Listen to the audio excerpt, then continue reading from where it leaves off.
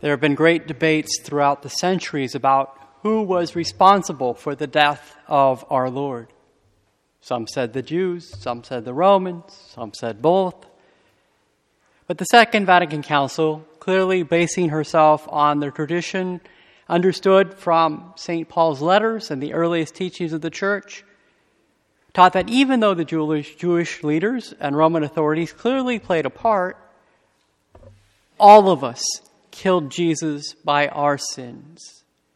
Jesus died for my sins and yours.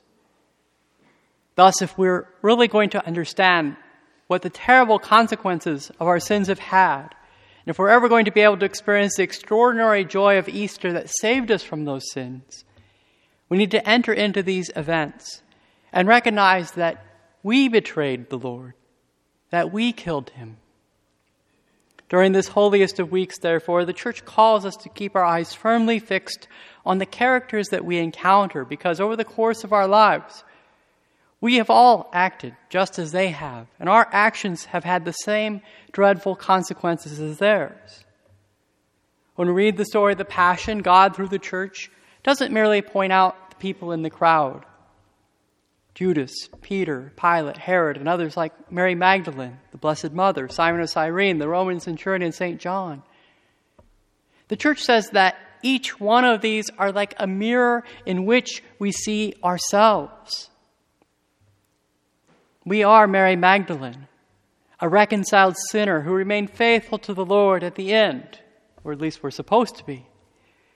We are called to be Simon of Cyrene, helping the Lord, albeit perhaps reluctantly at first, to carry the cross. We are summoned to be St. John, receiving Mary as our inheritance. We are the thief beside the cross, who acknowledges Christ as Savior. We are beckoned to follow the example of the centurion, proclaiming Jesus to be the Son of God.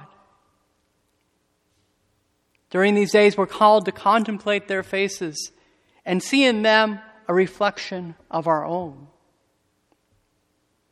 And so the Church is not just offering us a window through which we can look at these tragic events and the suffering of our divine Lord. The inspired account of these tragic events is held up to us as a kind of mirror. A mirror in which we can see something of ourselves. Because we all like to think, well, I would never scream, crucify him. But is that what we say by our words and actions sometimes? Or at least ignore him? We all say, well, I would never spit on Jesus. But do our words and actions and our thoughts sometimes show the contrary and say, I reject him? We all say, I would never publicly deny him like Peter would. But do our actions betray us, and we sometimes act as if Jesus does not exist? We would never taunt him on the cross. But do we always obey his will? Do we realize how sin makes us enemies of Jesus? And how our attachment to sin and the things of this world puts us squarely among Jesus' tormentors on Calvary? Luisa Picaretta has a unique insight into this scene where the crowd clamors before Pilate, crucify him. The Church very rightly has each one of us join in saying this as we read that gospel. As hard as it is to say, we too cry out, crucify him. And so indeed, Luisa says in the 17th hour of the Passion at 9 a.m., the angels, the saints, hell, everyone with one voice cries out, crucify him, crucify him. There is not one soul who wants you alive. And oh, to my deepest embarrassment, sorrow, and disdain, by an irresistible power, I too feel compelled to cry out, crucify him. We too cry out for his death. Because without his crucifixion, there is no forgiveness of sins. Without his death, we are still condemned to death. Without Good Friday, there is no Easter Sunday. Now imagine the Blessed Virgin Mary is standing there in the crowd along with some of the disciples. And you hear her also cry out, "Crucify him." Wait, Mary's free from sin. Why does she want Jesus to die? It's breaking her heart. But she cries out because it is God's will, and therefore should be our will as well. Of all these figures we might look at in the Passion and should see reflections of ourselves, there's one other person God the Father points us to. He beholds his Son on the cross and says to us, "You are called to be other Christs." We are called to unite our will to his, to reflect his light and share his love to the ends of the earth.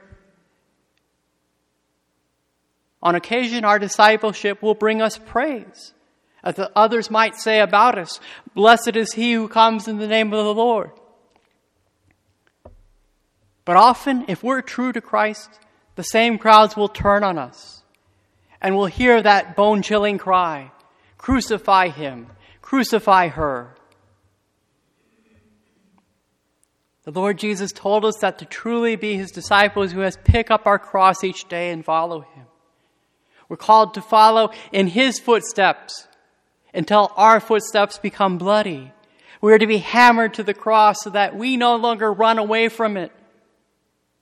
The cross is given to us as it was given to Christ, so that we might embrace it, that we might die upon it, because we need to die to ourselves, die to our egos and selfishness, die to our earthly desires, and most especially die to sin.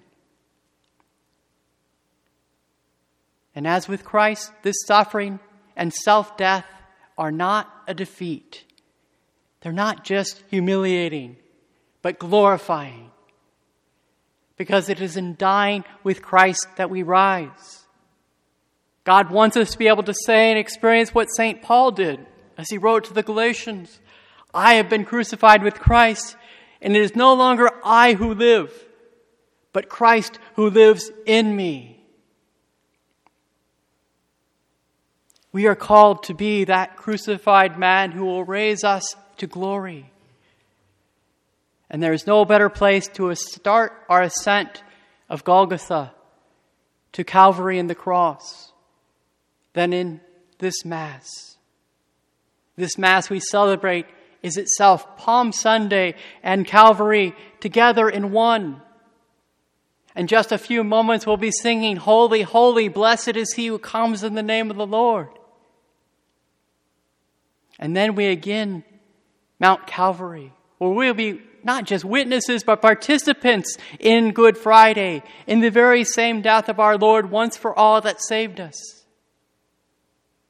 It is here that we will receive God's strength to be faithful to him as we receive God himself. It is here we choose him over Barabbas in the various disguises. It's here we value him more than honor, money, or any other thing. It's here we love him to the very end as he loved us.